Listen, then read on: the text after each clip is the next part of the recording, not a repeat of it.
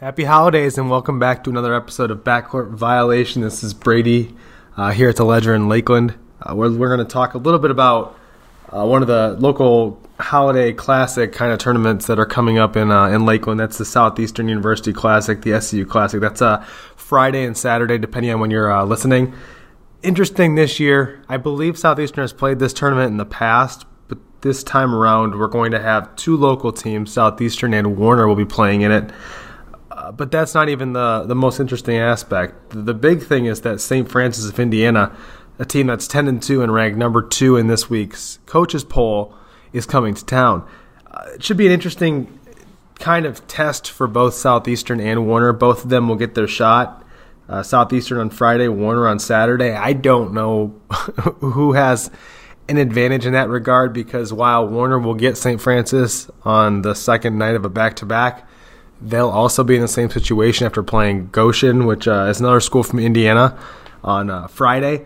But there's a lot of kind of, situations you don't run into when you have a tournament like this normally, because, with the Sun Conference, it's been a solid conference over the past few seasons, and they've really consistently gotten 2 or maybe 3 teams into the NAI tournament every year. But I had a coach try and describe to me the difference between basketball in the Sun Conference, which is, Florida and slightly into Georgia, versus, the East Coast versus the Midwest versus the West Coast, Texas. There's so many different styles that these smaller schools play dependent upon where they are and what type of talent they can bring in. And that's kind of the interesting part about this tournament, is it really pits two different, regional styles of basketball together.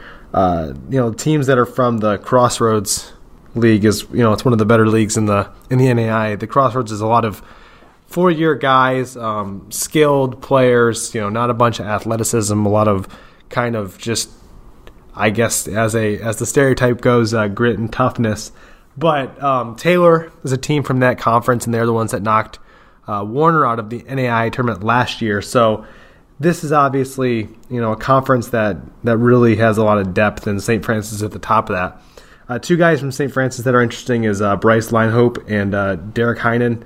Heinen's a 6'6" big guy, 17 points and a few rebounds per game. I'm sorry, Heinen's the guard. Linehope is the big guy, 17 points, 8 rebounds, and 3 assists, which is interesting from a guy who's on the front court. Derek Heinen is the guard, 17 points, shooting 45% from 3. So they're going to be a team that shoots the ball well, doesn't make mistakes, and it'll be interesting to see how both Southeastern and Warner kind of match up with a team like that, because, for the most part, I don't think either of them have really played somebody that, of that type, definitely not that good. Southeastern's 10-1. They lost last month up in South Carolina to Allen University. They're number 7 this week, and this is their best start since 2001. This has to be, I'm not exactly sure of this, but this has to be their top ranking in the poll since at least 3 years ago, when they had Dwayne Johnson and they went to the deep run in the tournament. But the thing about Southeastern is there's been 2 guys that have really caught my eye, at least from the limited times I've seen them and from what I've talked to people, is that Ryan Atkins is a new guy, and he came in this year and was a scorer up in West Virginia where he played last year. But he's averaging 21 points, 4 rebounds, and an assist, and he's coming with 2 steals, and he's a guy who really can do it on both sides of the court. And that's been important for Southeastern, because over the years they've had guys who could score but really weren't great defenders, and they've kind of lacked a two-way player like that who can do something like score 21 points and carry a load along with CJ Reese. So that's been interesting. And another guy who's kind of under the radar a little bit for them but has played well is not Josiah, Isaac Barsh, one of the few big bodies they have coming back this year. Over his past 7 games, he's averaging 10 points, 7 rebounds, couple steals.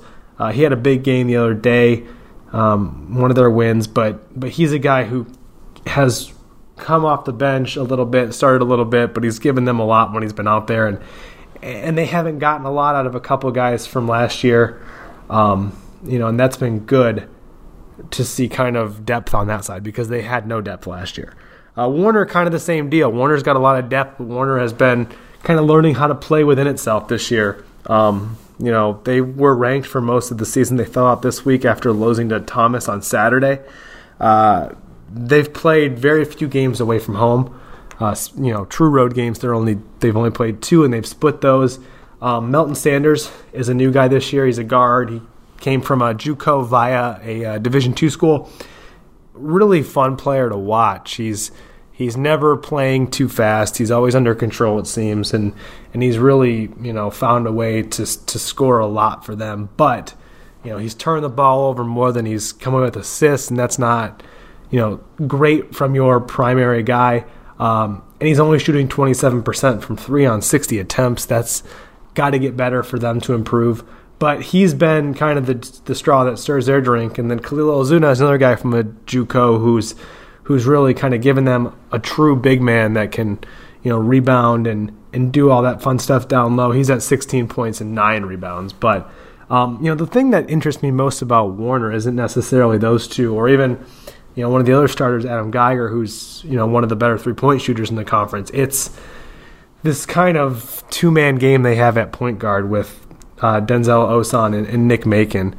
I know Macon's kind of had an up and down start to the year, and Osan, when I saw them play, was extremely. I've always been excited to see him play because he just kind of has that style of playing fast and never really slowing down. He's kind of one of those guards who's always zipping around, and he was a lot of fun to watch against Weber. But I think for most teams, having 2 point guards of that caliber is good. But I think at the same time, when those guys are both playing 31 to 35 minutes per game, you have to try and adjust to playing with 2 guys who are at their best with the ball. And that makes it 3 if you include Sanders. And so, they've probably put together as good a start individually, all 3 of those guys, statistically, at least offensively, as they could. But I'm sure, when Sean Hanrahan looks at them, he sees, ways to improve and ways that they can be better, because you really, with 2 point guards on the court at, big times in the game, that really gives you the ability to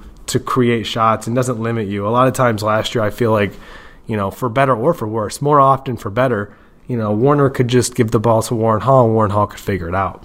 But Warren Hall's gone now, and so is Josh Ellis. He's actually the coach of the JV team there.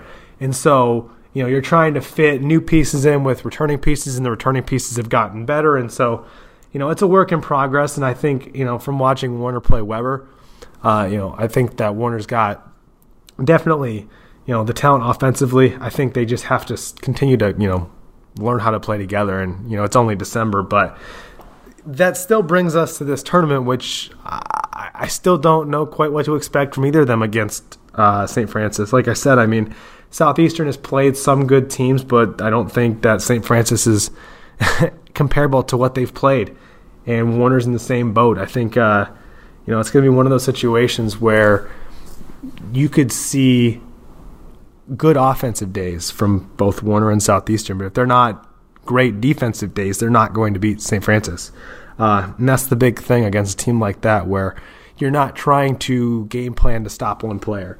I think both Warner and Southeastern, RJ Barsh and Sean Hanrahan, would both agree that if there was a team that you had to just try and focus on slowing down one guy, it would probably be an easier task to at least plan for than to try and stop, 3, 4, 5 guys that St. Francis is going to throw at you. And that's kind of what makes it interesting, is that I don't think teams like this really exist in the Sun Conference. Maybe Southeastern and Warner could build toward being that, and maybe Southeastern, at number 7 is closer than we think, but most times you don't face teams like this, and that's why this is kind of an interesting tournament, because it's just such a different animal for them and for the players and for everything. And it's going to be a little weird because the tournament will be played, I think, after most of the students at Southeastern are gone, so it's going to be one of those kind of quiet gym type games, but it should be an interesting one, and I'm kind of